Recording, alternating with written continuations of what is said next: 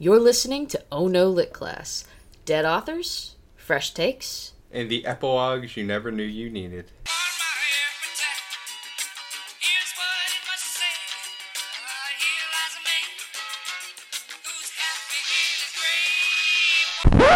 Spooky, scary skeletons and shivers down your spine. Shrieking skulls will shock your soul, seal your doom tonight. Spooky, scary skeletons speak with such a screech, you'll shake and shudder in surprise. Hello and welcome to Oh No Lit Class, the podcast that shrieks, "Villains! Dissemble no more! I admit the deed! Tear up the planks! Here! It does the beating of his hideous heart!" I'm Megan. I'm RJ. And this is our second spooky Halloween episode. Because Halloween is the best ever. And so we figured we would round out the month of October with a celebration of a true master of Gothic terrors, Edgar Allan Poe. We're not really going to be focusing on one work in particular. We're kind of going to be doing this the way we did with Emily Dickinson. Who? 16 episodes and 10,000 years ago. Pretty much everybody's had to read, or at least is familiar with, some of his more famous works, like the poem The Raven, or the short stories The Telltale Heart, the Why Are You Looking at Me Like That? That is him, isn't it? Yes. Nah. Are you serious? Yeah. Did you not get that I was doing a bit? I like was the wondering opener? why. Holy shit! Why is Reagan screaming about hearts and things? I thought it was weird. I thought it was just, spooky. You just researched a whole biography of Edgar Allan Poe. Yeah, Fall of the House of Usher, The Raven. Yeah, the Cask of Amontillado, the Pit and the Pendulum, whatever her name is. Lenore. Oh, no. There's Annabelle Lee. Yeah. And the Telltale Heart just didn't, one of the most, parodied in popular culture. Passed you by. You know my favorite Edgar Allan Poe work? What? His mustache. Yeah, it was a beautiful work of art. And it will be mourned along with the rest of his achievements for many years to come. Yeah. So, sit back, I guess, if you're in a place where you're sitting back, and enjoy an episode of spooks, creeps, and the city of Boston. Again, why does that keep happening to us? He doesn't spend that much time in Boston. No, but he has a lot of feelings about Boston, which we'll get to.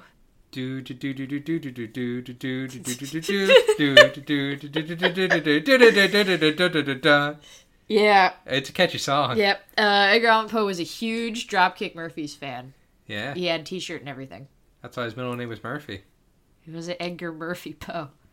Edgar Murphy Allan Poe. Oh, yeah? Yeah. Well, if you know so much about Edgar Allan Poe, why don't you tell us a little bit about him, RJ? Edgar Allan Poe, born Edgar Poe. The whole Allan business came later in life. He was born January 19th, 1809, and died October 7th, 1849. Little Eddie Poe was born in the bastion of hate known as Boston. Even though he's usually remembered as Baltimore's favorite son. It was here, in his hometown of Boston, they would create the Po' Boy sandwich, named after Poe. That's not true. Even a little bit. Yeah, it is. No. Yes. It's not even spelled the same. So, our lawyers tell us that I must be real for a minute here. There's only one lawyer, and it's you. You're the show's lawyer. And what you know, that the previous fact was in fact not true. Who's the other lawyer that I don't know about? Po' Boy sandwiches have to do with poor boys and not po' boys. He's just a po' boy from a poor family. And they were not invented in Boston. Anyway. Who's the second lawyer? Poe was born to two first-generation Americans whose families emigrated from Ireland. Dropkick Murphys. Well, they were in Boston. I mean, there's a historical context to this. It ain't rocket science. His parents were both actors. Elizabeth Arnold Hopkins Poe and David Poe. Eddie was the second of 3 children. Some biographers speculate Eddie was named after a character in Ono What Class's alums, Big Willie Shakesman, King Lear, as his parents were both performing in it during the year little Eddie was born. His older brother was William Henry Leonard Poe. That's involved. And his young sister was Rosalie Poe. Only his older brother was allowed to have middle names, apparently. Apparently. They just blew their wad. Gross. At the wee old age of 1, Eddie's dad did his best impersonation of a dad going out for milk and never returning.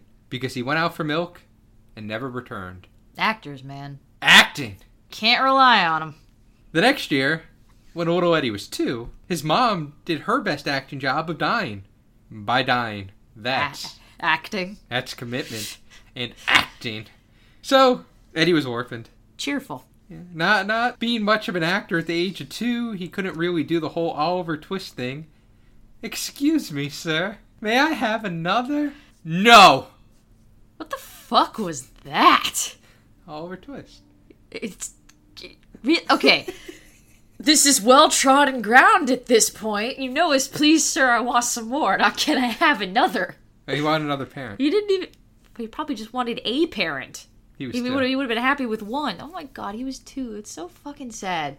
He lost both parents. He's 2 years old. He was gonna die at 40 and be defamed by some prick because they both were like petty fucks and no one knows... Who's telling the biography here? You or me? So, Eddie was put up for adoption. Lucky for him, he got taken in by 2 fine folks by the name of John and Frances Allen. This is where that whole Allen business comes in. How about that? Oddly, the 2 never formally adopted him. They just took him in down to their Virginia home and raised him. You make it sound like they just found him on the street and was just like, this is ours now. Kind of what it was. I see. They wanted him, but they didn't want to formalize it. Yeah, just in case they could drop it at any moment and move on. Take him back to the shelter. So John Allen was a successful Scottish merchant. He dealt with a variety of goods: cloth, wheat, tobacco, tombstones. Oh, and slaves. Virginia, you know. In short, John Allen... Wait, what the fuck was that? Virginia, you know? Kind of part of the South, you know. It's still weird to me that Virginia is considered the South, geographically speaking. Yeah? We live in Florida. Anything north of fucking South Carolina is the North to me. Yeah, well, you're wrong. Throughout Eddie's childhood, John Allen would at times spoil him and at times harshly discipline him. This was a cycle that would never really end. Eddie was sent to grammar school at the age of 6 and stayed in school basically the rest of his childhood years. At the age of 15, Poe signed up to be part of the Richmond, Virginia Youth Honor Guard. During his time doing that, he obtained the rank of lieutenant and got to help out on a celebration for the Marquis de Lafayette, and got to meet the guy. Lafayette. Yes, you Hamilton fans, this is the same Marquis de Lafayette. Lafayette. You know all those songs about. Take By by the the rains, make a red coast ready with blood stains. Okay. By the time Poe was 16, his kinda adopted, almost, dad was doing pretty well financially. A wealthy Virginian by the name of William Galt died and left John Allen a whole bunch of money. Enough money for Allen to buy a house named Moldavia. Yes, the house had a name. Moldavia? And it was named Moldavia. Moldavia. That seems more like it should be like a Eastern European country. Yeah, the house was named Moldavia, and Eddie's almost adopted dad bought it. That's pretty weird. Like, hey guys, you want to come over to my house? Fucking Castle Dracula? Yeah, Eddie lived in a house named Moldavia. That probably contributed to some problems. So, off to the University of Virginia Poe went. That's the same University of Virginia founded by Hamilton mini-boss Thomas Jefferson, who was still alive at the time. Thomas Jefferson's coming home. Him and Poe were contemporaries. That's weird to think about. Kind of weird. That's a funky timeline. Thomas Jefferson would have had been old as fuck, though, right? I think he was always old. He always had that white hair, you know? Psh. As for Eddie's almost adopted parents, Eddie stayed rather close to the Allens up until he went away to college, like most college kids. Him and new dad argued over money. Apparently, new dad liked to gamble. In particular, he liked to gamble Eddie's college fund away. If he's been his dad since he was 2, he's not really new dad at this point. He's not formal dad or legal dad, so he's still new dad or almost dad. Almost dad we can go with. So almost dad gambled all his money away. Yeah, so after one semester at the University of Virginia, Eddie had to drop out of college, broke, and unable to pay to continue on. So at the age of 18, Eddie was a dropout and broke. What was a boy to do? He enlisted at West Point. He enlisted under the name of Edgar A. Perry and claimed he was 22. And Eddie made bank. Scratch that. Eddie made some money? He made about $1 a week. Wow. Well, what do we know what the equivalent to that is? Not enough. Okay. This wound up not really suiting old Eddie all that well. He washed out as a cadet after deciding he wanted to be a poet and a writer, and there was no room for that kind of sissery as a cadet at West Point. But before he could drop out and end his enlistment early, his commanding officer made Poe write a letter to Almost Dad, begging Almost Dad to release Eddie from his commitment. Now, if Poe's Almost Dad was some schlub, he was going to get stuck. But because Poe let it be known who he really was, the commanding officer was going to cut Poe some slack and really cut Almost Dad some slack if he wanted to. Eventually, not at first, Almost Dad relented. Upon returning home, Poe went to spend some time with his widowed aunt Maria Clem. And at his house, he met his first cousin, Virginia Eliza Clem. At his house? Or, well, became his house. At his aunt's house. He married into it. But so at the aunt's house, he met his first cousin, Virginia Eliza Clem, who was 6 years old at the time. He hung out with his older brother and his invalid grandmother. It was just a gay old time with his blood relatives. Yeah. Shortly after that, when Eddie was 20, his almost mom died. Now, being a bit older, Eddie reached down deep into his acting roots and became the prodigal son and returned home to reconcile things with him and gambler Almost Dad. What does that have to do with his acting roots? He was mad at Dad. Oh, it wasn't like an actual reconcilement? Well, I don't know. You're just making shit up. It was a real Hallmark Family Channel kind of movie. But all good things have to come to an end. Hallmark Family Channel kind of movie. Yeah? Okay. Son goes home. Dad, you have a problem. Dad, we gotta talk about the problems we're gonna work our way through.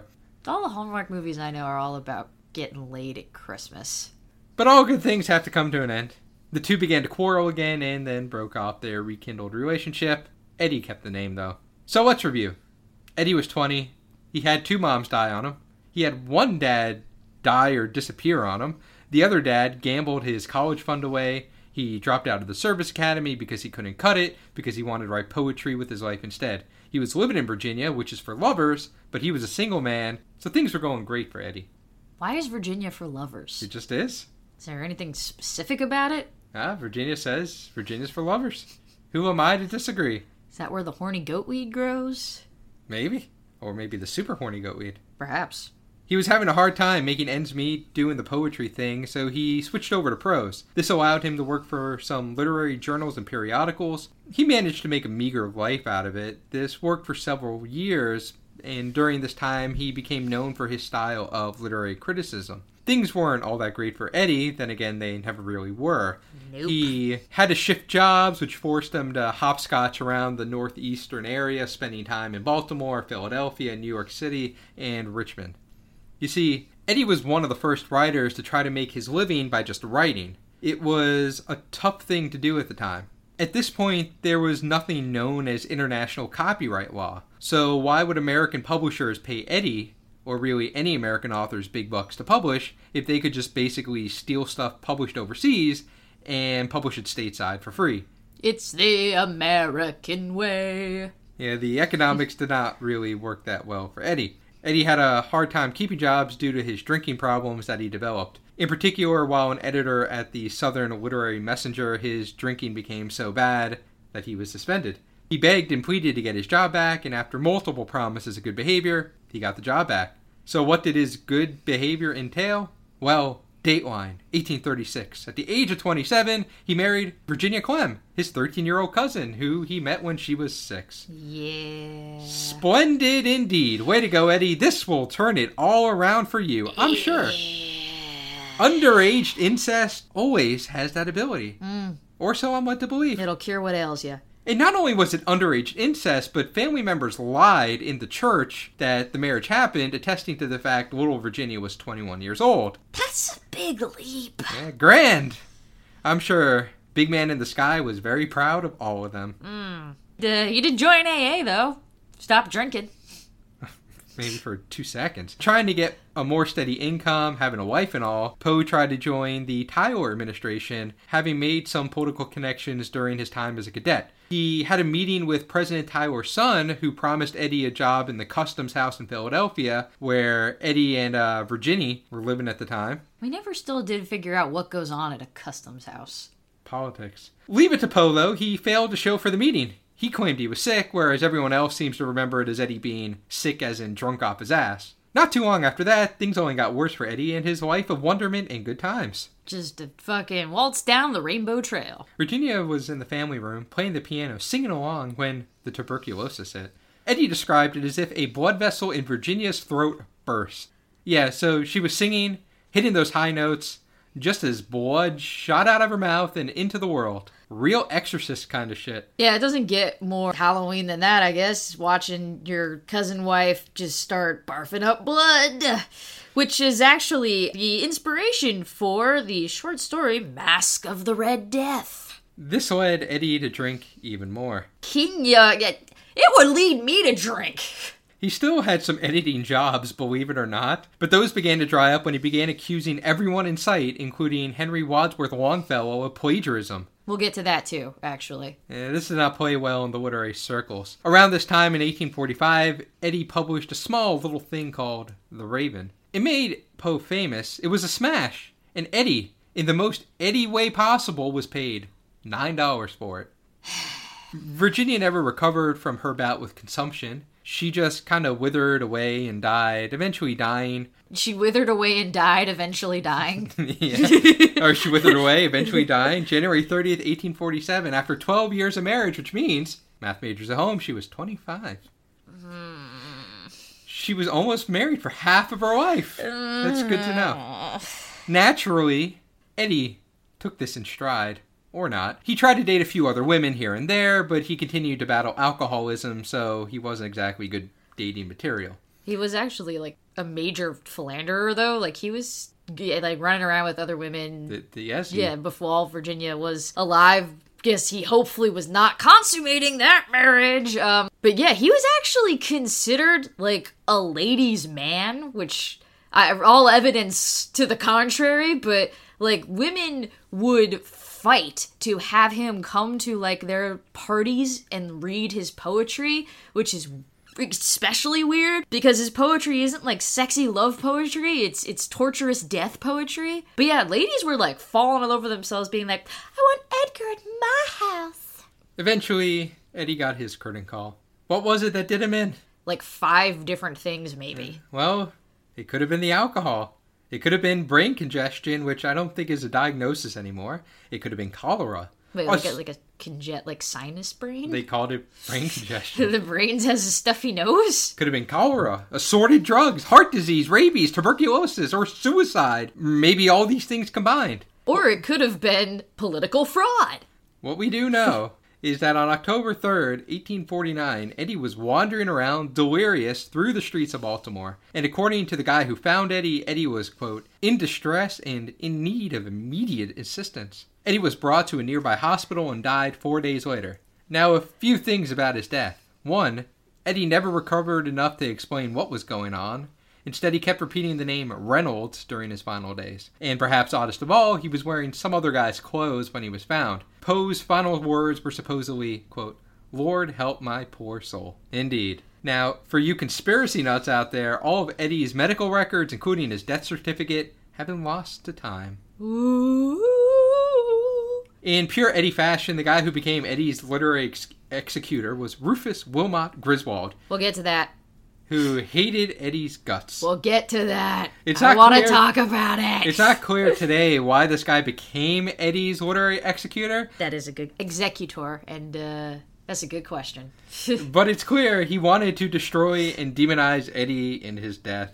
He wrote the first biography about Eddie that was full of lies and half-truths. He forged letters to make Eddie seem like a drug dealer. Eventually, this was cleared up by people who knew Eddie. It did. I mean, it's what led to, like, some of the most popular misconceptions about him being, like, an opium addict, and that when he was found that he was stoned and wearing women's clothing and all this weird shit. But you gotta talk about the political fraud thing. Baby, that's, like, the best conspiracy theory. It's not real, though. That's not what happened. You don't know that. Well, It would explain a lot of things. Like why he's wearing other dude's clothes. They wouldn't kill them. Well, no, but they would. Okay, I'm saying it might have contributed. Okay, so there was a thing back in the day, and it was called cooping. And what it was, people who wanted, if there was like a political race going on, and people wanted one side to win, that there would be gangs, and they would corner a person and like Shanghai them and beat the shit out of them until they were like kind of delirious, and then just sort of push them towards the polling place, make them vote for who they wanted, and then they'd grab them again, and they'd like have them put on different clothes, and, you know, so they'd look like different people and make them do that so they could vote multiple times. And so some people think that Poe might have been the victim of cooping, and that's why he had on clothes that weren't his, which also begs, how did they know those weren't his clothes, actually? Monograms, I guess. And so, yeah, I mean, that's probably not going to be a reason for death. Like, maybe he was also sick, or he had, like, the cholera or something like that, but I'm sure getting the crap kicked out of you wouldn't help. Okay. It's conspiracy theory. My problem with the theory is he died in October. Yeah. We have elections in November. Even back then? Yeah. And no one alleges there was any elections going on in Baltimore at the time. So were they, like, practicing? Yeah. Yeah, we're going to come by in a month. Remember this fucking beating? Preseason. Vote for Henry Harrison. William Harry Harrison. Old Harry. Okay. Harry Harrison. Harry the Harriest. Harry and the Hendersons. The only thing I got left is the Toast Man. So, Eddie, been dead for a while. Yeah, sometime. Now, about 60 years ago, some guy started to show up at Eddie's former grave, where he was initially buried, and started pouring cognac out right at that former grave. No, he would leave a bottle. He would toast. He would do a little toast and drink it, and then leave the bottle. It wasn't like he was pouring out a 40 for Eddie Allan Poe. I think he poured some out. And he would also lay down 3 roses. One for Eddie, one for old Virginie, and one for Virginie's mom, Mary. And then he would make some hand signal and he would walk away. And he would do this every year, up until the bicentennial of Eddie's death. It became known as the Poe Toaster. Even thought to have been multiple generations of Poe toasters, because the guy was different sizes. At some point, like a smaller guy, like took over. Well, they wrote notes saying, "This is my final time, but the tradition will continue." They wrote notes, they left notes, so yes, we know. The Poe toaster will be back in Avengers Infinity War. The guy passed it on to, like, multiple sons, so yes. it was his son. The last son hated doing it. He started leaving behind weird, pissy, cryptic notes, and people got mad. Well, he picked the New York Giants over the Baltimore Ravens in the Super Bowl, and he was wrong. The Ravens came through. And can you imagine the Poe toaster, of all people, picking against the Baltimore Ravens? Seriously. Yeah, that pissed off Baltimore people the most. But so this family stopped at the bicentennial, and then so there was a year when no one showed up, and then the year after that, like 10 people showed up, but they didn't know the gang sign to throw. And so we know it's not the real Poe toasters. And didn't they all almost try to fight each other or something? There was one of the times where, like, multiple fake Poe toasters showed up and almost got into, like, a fist fight. So they wanted to prove who's the most Poe toaster of them all. But what's weird to me is he's not buried there anymore. Right? Like, he's not there. What are we doing? Where is he? He was dug up and moved. To? I don't know. Somewhere. But not there. He's not out. where these people are showing up. Well, if they don't know where he is. In Virginia, basically, what's her name? Fucking Alice Walker, fucking just sticking a goddamn gravestone. Might be here. Zora Neale Hurston. I don't know where she is. I'll go outside. I'll just start pouring cognac all over the place. Here's to you, Zora. I don't know where you are. Thanks, Alice Walker. But yeah, we know Eddie's not there for sure. These people need somewhere to go.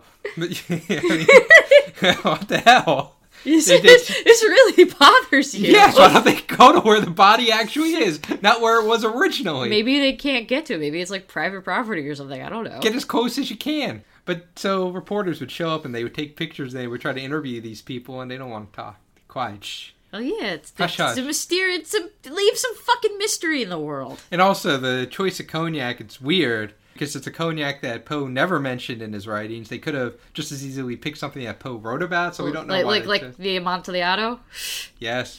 Although my favorite note that they left is in 2003, 2004, at the height of the Iraq War, which France did not want to be part of, the cognac the family had been leaving behind was French. And the note they left behind is, this French cognac is not worthy of Eddie Poe. In fact, nothing French is, but it's tradition. Getting weirdly political there, Poe Toaster. Yeah, that was the son. That was after the old man moved on. Yeah. Don't know about those Poe Toaster, the sequels. So as far as we know, the last Poe Toast happened January 19th, 2009. Although there's unofficial Poe Toasters now. They picked a new guy. Yeah, in like 2015, they did a whole contest and they didn't reveal the winner because they wanted the guy to be a secret, but that there's the new official Poe Toaster. Yeah, that doesn't count. That's bullshit. That's fake. I guess. They want to continue a tradition. You know who likes a tradition? The graveyard, and they've admitted to it. This is great for them because people show up and they care. Oh yeah, they fucking love it. Yeah, free pub. They were the ones who got the maddest when the Poe Toaster's kids started leaving pissy notes. Yeah, there you go. Every time we say Poe Toaster, I just imagine like a really sad toaster with like a mustache. You know what would have been good? The Bravo toaster had the face of Edgar Allan Poe on it. Yeah, well, that's basically what I'm picturing every time we say Poe Toaster. The Poe Toaster. Stick some bagels in them. They'll come out sad. Think Poe was cut? Yeah, probably. I don't know. Well, probably. Well, see, I would have went with no. No? It was like 1849, and he wasn't Jewish. Why the fuck would he be circumcised? Oh, yeah, 1840. Okay, fair.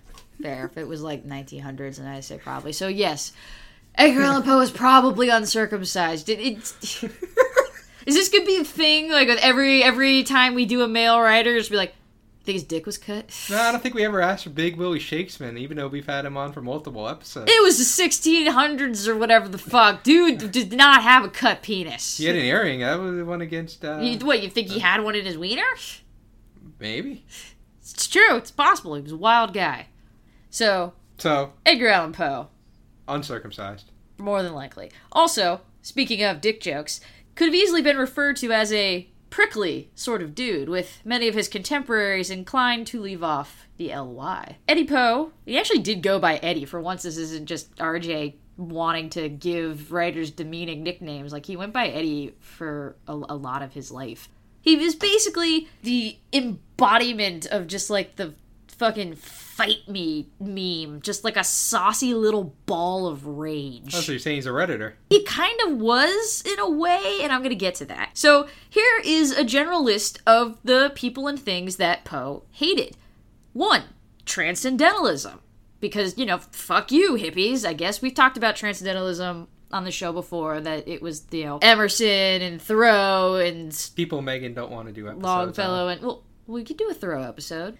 Well, either way, Edgar Allan Poe hated transcendentalists and he hated transcendentalism. He also hated, as RJ said before, Henry Longfellow. Because Henry Wadsworth Longfellow. The Wadsworth's what makes it. I feel like it's the Longfellow that makes it. Poe decided that he was an imitator and a plagiarist, and I think mostly he just wanted, like, a reason to fight him, like he was just looking for an excuse. What's funny, though, is that Longfellow just kind of refused to give a shit. Like, he never actually engaged him. Don't feed the trolls. It was referred to as, like, the Longfellow War, but there was only one guy fighting it, and that was Edgar. Never give up. Never surrender. Basically. He hated other writers in general. Dude was such a harsh and vicious literary critic that he got nicknamed the Tomahawk Man. Because I guess he'd verbally scalp them and, racism. He hated the city of Boston. The reason for this... No, he has a lot in common then with old... Margaret Atwood. Yeah, Margaret Atwood. There we go. Did he fail out of Harvard too? You literally just read his bio. He had to drop out of Virginia. Well, what's his problem? I'm gonna say it if you give me a damn second. So, right after he shot to fame with The Raven, he did, like, this huge reading at the Lyceum, why not, theater in Boston, and instead of reading, you know, The Raven, the thing that he is super famous for right then in that moment that people wanted to hear, he read this random childhood poem, like this super old poem, and they did not like it. And he was very poorly received, and a lot of people did a lot of write-ups where they were like, what the fuck is this bullshit? It's basically like if you went to go see The Killers right when they got famous for, like, playing Mr. Brightside, but they didn't play Mr. Brightside. They were just like, here's a song I wrote when I was 12, hope you enjoy it. The Killers, Mr. Brightside, this is the best example you could come up with? Yeah, I was having some trouble, actually. You got a better one? Yeah, like, you go see any of these fucking old acts nowadays, they don't play the classics.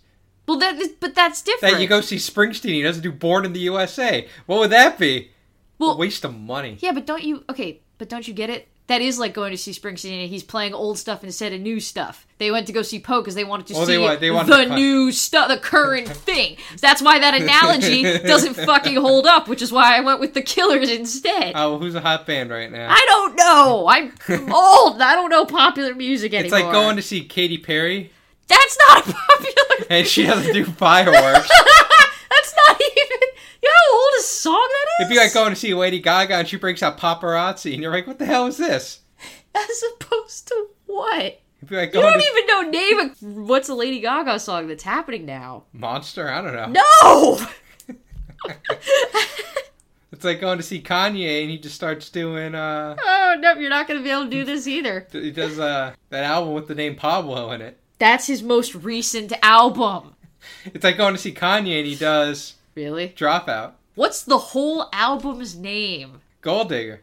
College Dropout. Holy shit. It'd be like going to see Queen and Freddie Mercury's not there. Instead, you're stuck with Adam Lambert or something. None of these analogies make sense. Mine was the only one that worked. Other things that Edgar Allan Poe hated. Or at least, actually... Get no That's a Rolling Stones song, you fucking idiot. Can you imagine going to see the Stones and Mick Jagger doesn't break that out with his hips? That's so old. Another person that Poe frequently wanted what are the to... hot songs, oh my fucking god! Let's look at the top 100. I'm curious. Sia, yeah, she's good. Great. I don't know these people. Yeah, because we're old. Oh, Demi Lovato, Sorry Not Sorry. Oh yeah, we heard that on the radio. We did. There you go. Or T-Swizz, Look What You Made Me Do. Oh, that's such a bad song. It's a really awful song. That's the one where it's like, oh, the old Taylor can't come to the phone right now. Why? 'Cause she's dead. She's hard now? Yeah, pretty much. There you go. All right. I got my examples out there now. Continue. Another person that Eddie frequently enjoyed fighting with was himself. You know that internet troll who uses, like, sock puppet accounts on forums and is just basically them, like, talking to themselves? I thought you were going to say it's going to be like Fight Club with Ed Norton. No, not physically. But that was Poe. When he attacked other writers in editorials or whatever, and they didn't rise to the bait, he would write in as, like, anonymous readers with angry opinions, and then he would write responses to those opinions, and it would just be him fighting himself. Like, that is just so deeply masturbatory. Well, I've told you about my... No, never mind. What? My days on that workout website that Adam was on, and I made that handle Glorious Glutes. Glorious Glutes. And it was, he would set it up, he would put the bait out there, and then I would bait him, and we would go back and forth. See if we could get other trolls to partake. You know, most normal people have, like, hobbies. I was Glorious Glutes. And then finally, Rufus Griswold, that guy that we also mentioned earlier, because they were both just fucking petty-ass fucks that loved to fight each other, and Griswold got to be the pettiest fuck of all, writing a truly dickish obituary, which also he wrote under a fake name, the fucking coward, under the name Ludwig, that started, Edgar Allan Poe is dead. The old Edgar Allan Poe can't come to the phone now.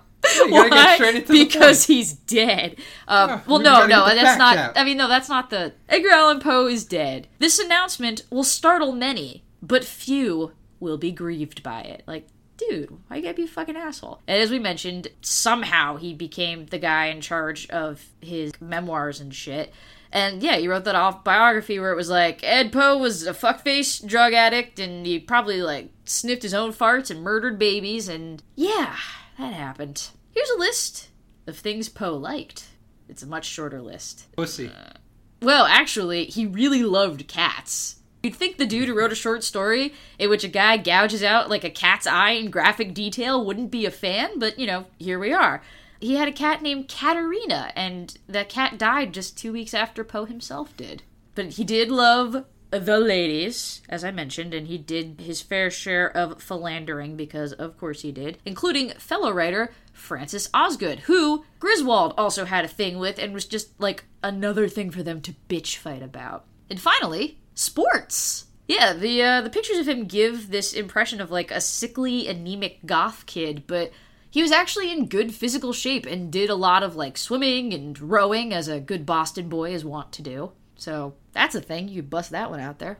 Obviously, he's famous for writing dark and gothic stories and poems, but this is not necessarily because his life was horrible and depressing, because as we've established, it was, or because everyone he loved kept dying or leaving him, because they did, but also because he just hated those fucking hippie transcendentalists so much that he was like, I'm only gonna write about dark and sad things like plagues and murder and dead girlfriends, because fuck your sunshiny, nature-loving optimism. The world is a cold, dead place. I'm Edgar Allan Poe. That's the thing. So, first, kind of want to go over some of the more famous poetry. Poe is, I feel like, a great introduction to people who aren't really familiar with poetry, if only because it's not poetry.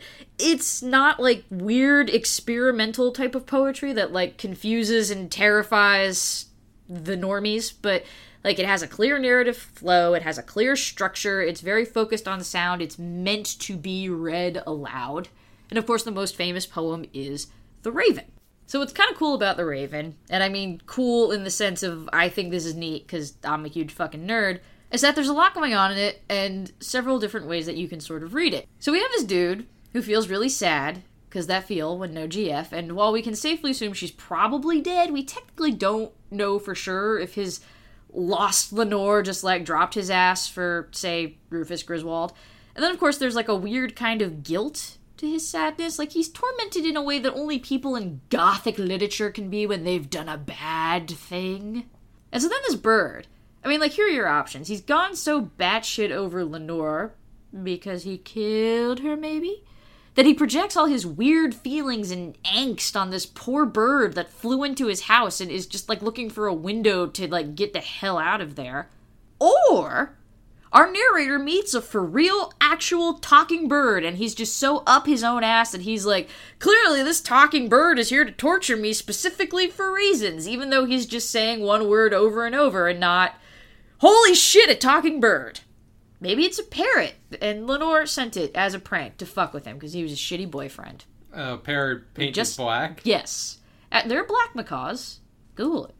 Other famous poems include Annabel Lee, which was actually Poe's last complete poem, and it's pretty straightforward, similar to the rest of it. There was a pretty girl, we loved each other so hard and sexy like that the angels in heaven were so jealous that they killed her, because angels are dicks, I guess. And then the last poem that I want to end on is called Lenore, and it actually predates The Raven by a few years. It was originally titled a Paean? A peen? P-A-E-A-N. I'm just gonna say it's a peen, which means a song expressing triumph or thanksgiving, which, yeah, like that's right in our boy Eddie's wheelhouse. But the title was still switched to Lenore before The Raven came out. So what's interesting here is it actually kind of is a poem expressing triumph. Like, there's still a beautiful dead lady and a sad dude, and he gets a name in the poem. His name is Guy de Vere, who is the beautiful dead lady's fiancé, and it takes place during her funeral. But Guy is like, no, you know what? I'm not going to mourn her death. I'm going to celebrate her life. So there. And you know what? Maybe we'll even meet in heaven. Yeah, which is just shockingly optimistic for Poe. It also kills any theory that this is kind of like a prequel to The Raven, because Guy de Vere does not sound like The Raven's narrator, fucking Captain Gloom and Doom. So either there's lots of dead women named Lenore, or, for a spooky Halloween theory, Guy may have been her fiancé, but then it was the narrator of The Raven that killed her.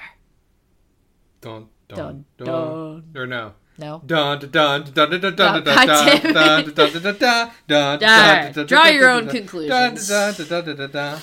So, unlike his poetry, Minnie's the student that I have taught who has bitched about the density of Poe's language. I love it because it's moody and evocative and descriptive and just like oozing gothic darkness, but I'm also a former grad student and a glutton for punishment. RJ, I don't know what your opinion is on his short stories, seeing as you didn't know the fucking Telltale Heart was one of them. I don't like Poe. Do you want to say why, or do you want to save that for the end? Nope. For a lot of people who are not turbo nerds, Poe's writing style can often come across as pretty intimidating to wade through, and it doesn't help that the man loved his archaic vocabulary with the obeisances and the nepenthes and all that shit. So for those who want the straight scoop with none of the fancy trimmings, here's a blow-by-blow of some of Poe's most famous short stories, starting with The Telltale Heart. The Telltale Heart's summary is as follows. This guy I work for, who's really chill and likes me a whole bunch, and that I like a whole bunch, has one weird gross eye, and I hate him, and I'm gonna kill him and hide him under the floorboards, because this is what a sane man would do, and that is what I am. Sane, I mean. You can, in fact, tell how super sane I am, because I was just so chill and also smart about how I murdered this defenseless old man with one weird gross eye. Also, I might have got a boner when I did it. I don't know. This is the synopsis, basically, told in first person by the narrator. That's it. He says it like that. He says, oh, you'll see that I'm very clearly sane. And you know I'm sane because I did such a good job murdering him for no reason. It has not been so much adapted, but constantly parodied in a bazillion different things, including The Simpsons and also SpongeBob SquarePants, where instead of a beating heart, it was a pair of squeaky boots. Same thing, really. If you want to see something dope and kind of freaky, Google the 1953 animated adaptation. It's animated in this crazy surrealist Salvador Dali style, and it's spooky as all fuck, and you can watch the whole thing on YouTube. It's 7 minutes long. It's fucking awesome. The Fall of the House of Usher. Don't fuck your siblings. Especially don't fuck your twin.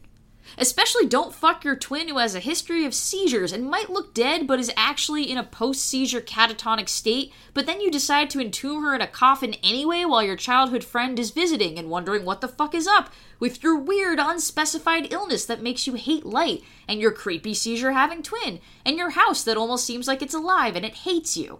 Because if you do those things, you and your twin will die and your fucked up house will cave in on you. Also, you might be vampires. It has been adapted into multiple operas, so, that's a thing. Also, like The Telltale Heart, there's a really cool animated version you can watch on YouTube. It's from 2015, it's in a very cool, stylized CGI animation, and is narrated by everyone's favorite Dracula, Christopher Lee. Dracula. Yeah, you don't want to say anything about the Fall of the House of Usher, you just want to make a weird noise like Dracula's coming. Fall of the House of Usher, thumbs up. I like Poe. That's a good one. You just said you don't like Poe. Oh, I guess I was wrong. That one's good. Yeah, you like Fall of the House of Usher? Yeah. Alright. And The Raven. And Annabelle Lee. So really, you're just full of shit. What are you talking about? I like Usher. You got the hot music. It's getting hot in here. That wasn't Usher. That was Nelly. It's close. Which one's Usher? That one song with Lil Jon. Yeah. Yeah. Yeah. Yeah. Oh, you know the name of that song? Oh, and These Are My Confessions, which is a song about how he gave a girl herpes. How about My Boo? I don't remember that one. I don't know. The Cask of Amontillado. Amontillado? I don't know how you do those double L's, if they're Y's or if they're just L's. Did you know Usher's real first name is Usher? That's crazy. That's a horrible name for a child. Yeah? I'm gonna have a kid name him Operator. Okay. Name him Doctor. Great. Professor. It's gonna name him after a job. Monger. Come here, Monger. Young Monger Des. Whoa, don't dox me. Definitely don't dox me. And you know RJ's last name? No. Stein. The Cask of Amontillado. My brother's RL. Which I'm upset that you won't do his books. He keeps calling me. He's like, RJ, it's RL. I go, hi, brother. He's like, RJ, you have this podcast where you do books. Please, mix in one of these. There's plenty. Ooh, we could do My Hairiest Adventure about the boy who turns into the wolf. He's not dead. Let's continue. Okay. The Cask of Amontillado. Or Amontillado, as the fucking case may be. I have some opinions about this one. Our narrator of this story, Montresor, is extremely pissed at this guy, Fortunato, because reasons. We're never actually told. It's just some unspecified insult. I mean, it could be anything from not holding a door open for him to shooting his dog. Like, we just don't know. What we do know is that Montresor decides the appropriate response to whatever rudeness was paid to him is to trap Fortunato behind a wall forever.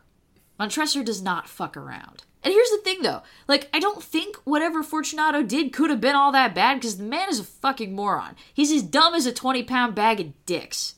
First off, he falls for Montresor's flimsy line of, hey, I've got some fancy Amontillado, which is like a sherry, actually. It's not even something good, like a scotch. It's a fucking sherry. And anyway, Wow, hot take. Do you have opinions on sherry? Yeah, good stuff. I've never seen you drink a fucking sherry in your life. I know you can't appreciate it. I can appreciate it. Yeah. Some port. I've never seen you drink port either. You even know what sherry is. Yes. Huh? People usually cook with it. Anyway, it's down in the deep, dark catacombs. Let's go together. And it doesn't occur to Fortunato that Montresor maybe doesn't like him? Nah. And then, the whole way down the catacombs, Montresor is basically just making thinly veiled references to how he's going to fuck Fortunato's world up. Just like, hey, look at my family crest over here. I'm going to kill you. And Fortunato doesn't have a care in the fucking world up until Montresor starts stacking bricks in front of him. And so he walls him in, and Montresor actually almost feels bad about it. But not really. Don't be a Fortunato, kids. Don't go down into the catacombs with strange men. Even if they promise you there's a Nintendo Switch, limited edition Pokemon figures, and 12 naked ladies down there. Don't go into the catacombs, Billy.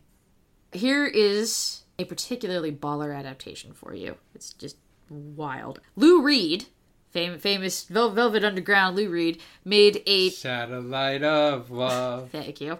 A truly bizarre Poe-themed concept album called The Raven, on which there is a track called The Cask. And it's not really a song so much as it's like a spoken word sort of thing, while like there's just sort of guitar noodling going on. And so the role of Montresor is played by Willem Dafoe, and Fortunato by Steve Buscemi. It's fucking wild. While a lot of it is line for line, there's some extras thrown in, like following Montresor's line, I would punish with impunity, with I will fuck him up the ass and piss on his face. So if you ever want to hear Willem Dafoe say that, just hop on YouTube.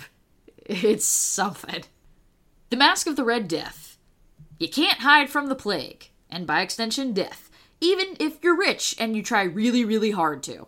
The plague will show up at your fancy costume dance party and ruin it for everyone by making them bleed out from the pores of their skin and die, which will ruin pretty much any party.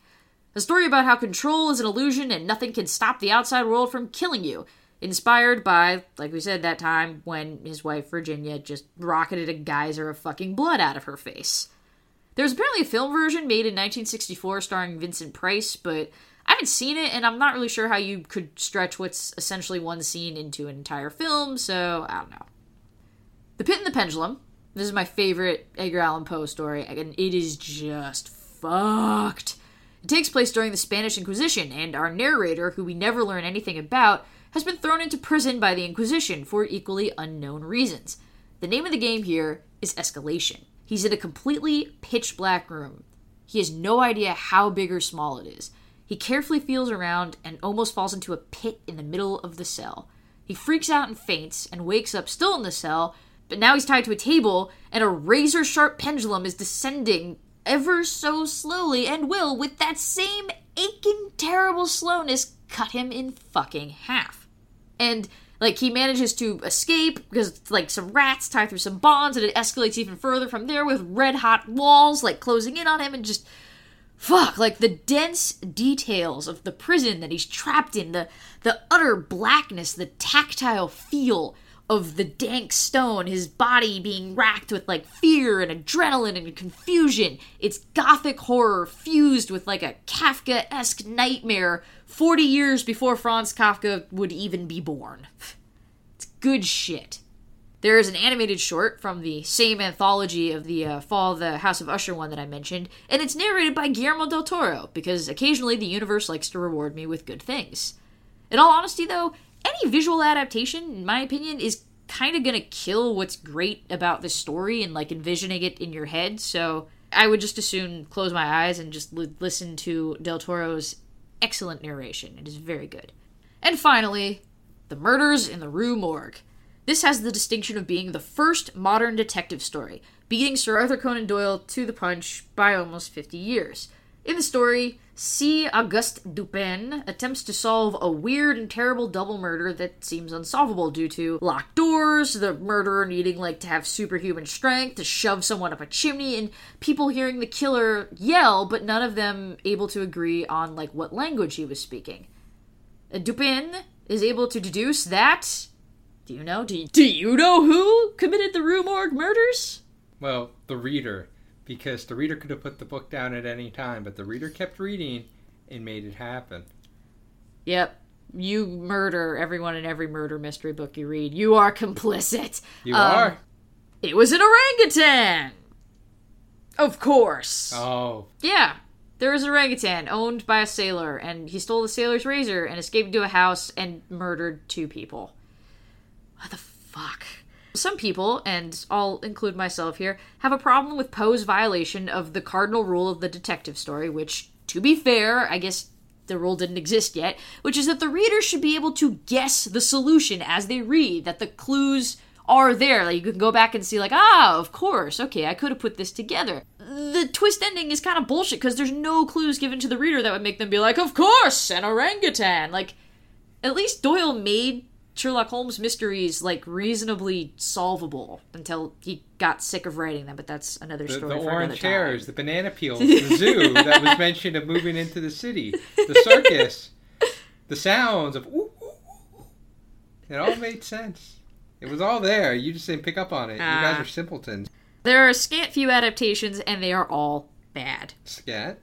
I said scant. A couple sort of non-specific adaptations I want to mention. The first is Crimson Peak from Guillermo del Toro in 2015. It's its own thing, but it clearly draws heavy inspiration from The Fall of the House of Usher, and that's not just because the evil siblings Tom Hiddleston and Jessica Chastain are all gross and incesty. It's just the height of overwrought gothicness, and it's a pretty solid little movie. Calling it a horror movie sort of depends on your definition, because it's not really scary per se, but it's very creepy and atmospheric. It's a good time. And then The Raven, starring John Cusack. So this is basically sexy Edgar Allan Poe. It's kind of like a CSI episode, but with Poe. It's actually not a terrible conceit, a serial killer whose murders mimic Poe stories. So the cops bring in Poe, first as a suspect, and then as a consultant, I guess. Cusack is only capable of playing John Cusack-esque characters. It's pretty much just the same kind of dude. So, I mean, that's not really Edgar Allan Poe-ish. There's a sappy romance in there, and it's fucking terrible. Basically, the only thing they get right about his personality is his dickish fight-me-ness. There is, however, a fun bit of fictional karmic revenge when the character of Ludwig Griswold, our friend Rufus, is sawed in half, Pit in the Pendulum style. And that's fun, and that's funny, and while it's pretty bloody, it wants so badly to be a serious and tragic movie. If it had committed to being goofy and over the top instead of attempting to play it straight, it would have been way better. So, who would you pick to play an Edgar Allan Poe? That guy whose name I don't remember now. That guy whose name you don't remember. An inspired choice. John Hawkes. Yeah? Yep. Why is that? Looks like him. Nothing else. No? You even had to look him up because you couldn't remember what the fuck his name was. Oh, man who looks like Edgar Allan Poe. So did John Cusack in the movie. He was still a shitty one. No one's gonna know who the fuck you're talking about, though. That's really your choice? Who you gonna pick? Joaquin Phoenix. That's wrong and stupid. Why? It's wrong.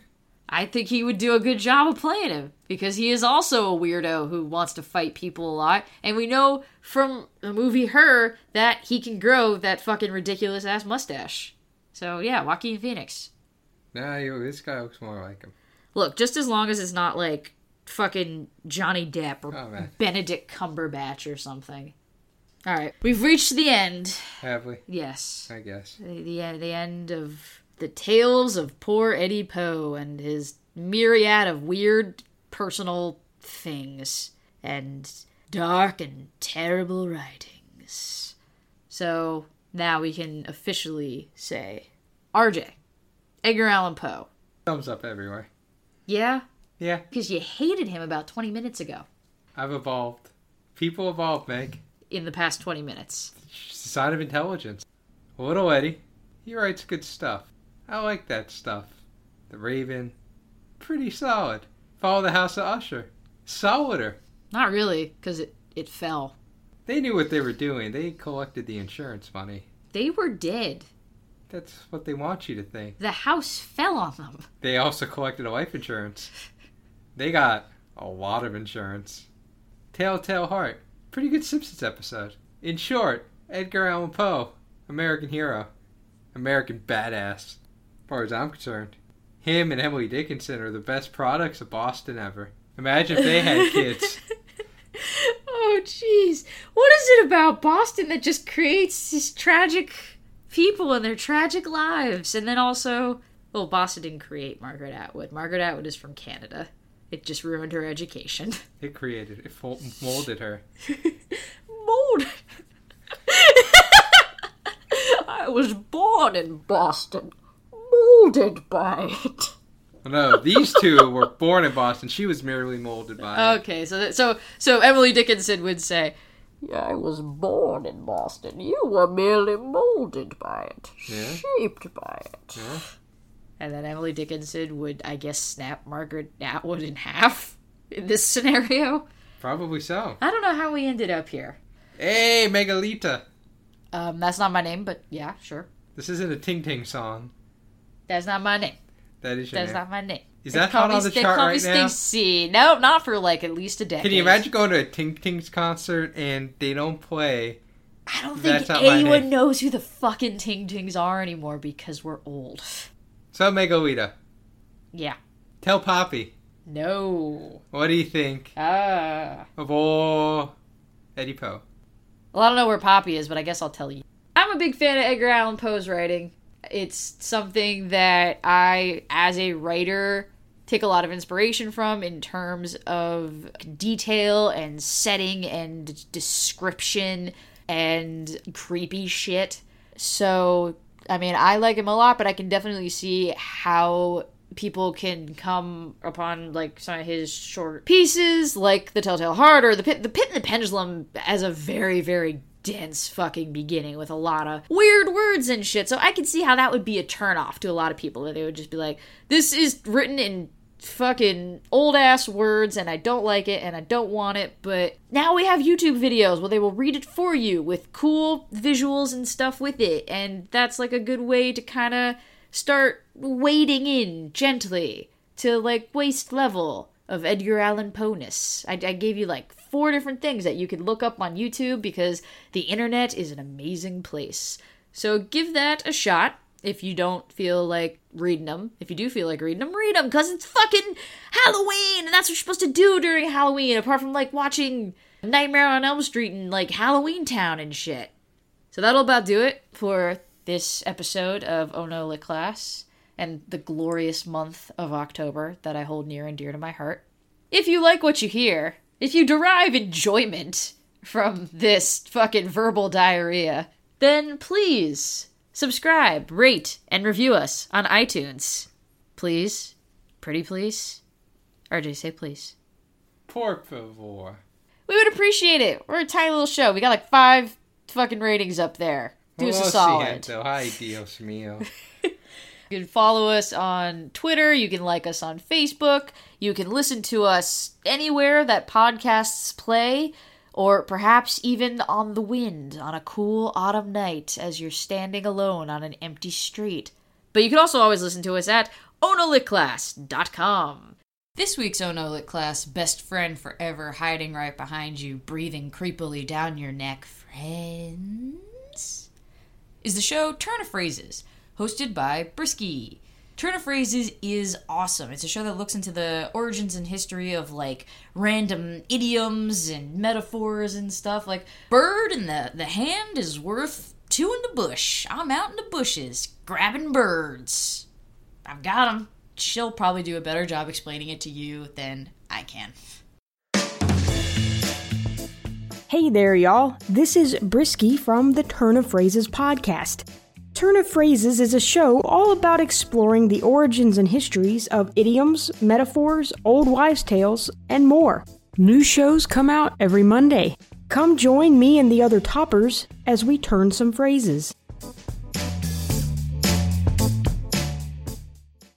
Thank you to Best Day, as always, for our theme song. And sorry for ruining it with the spooky, scary skeleton songs. The next episode will be out on November 10th.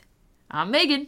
I'm RJ. And this has been a spooky Onolit class. Do do do do do do do do do do do do do do do do. We love you. Bye.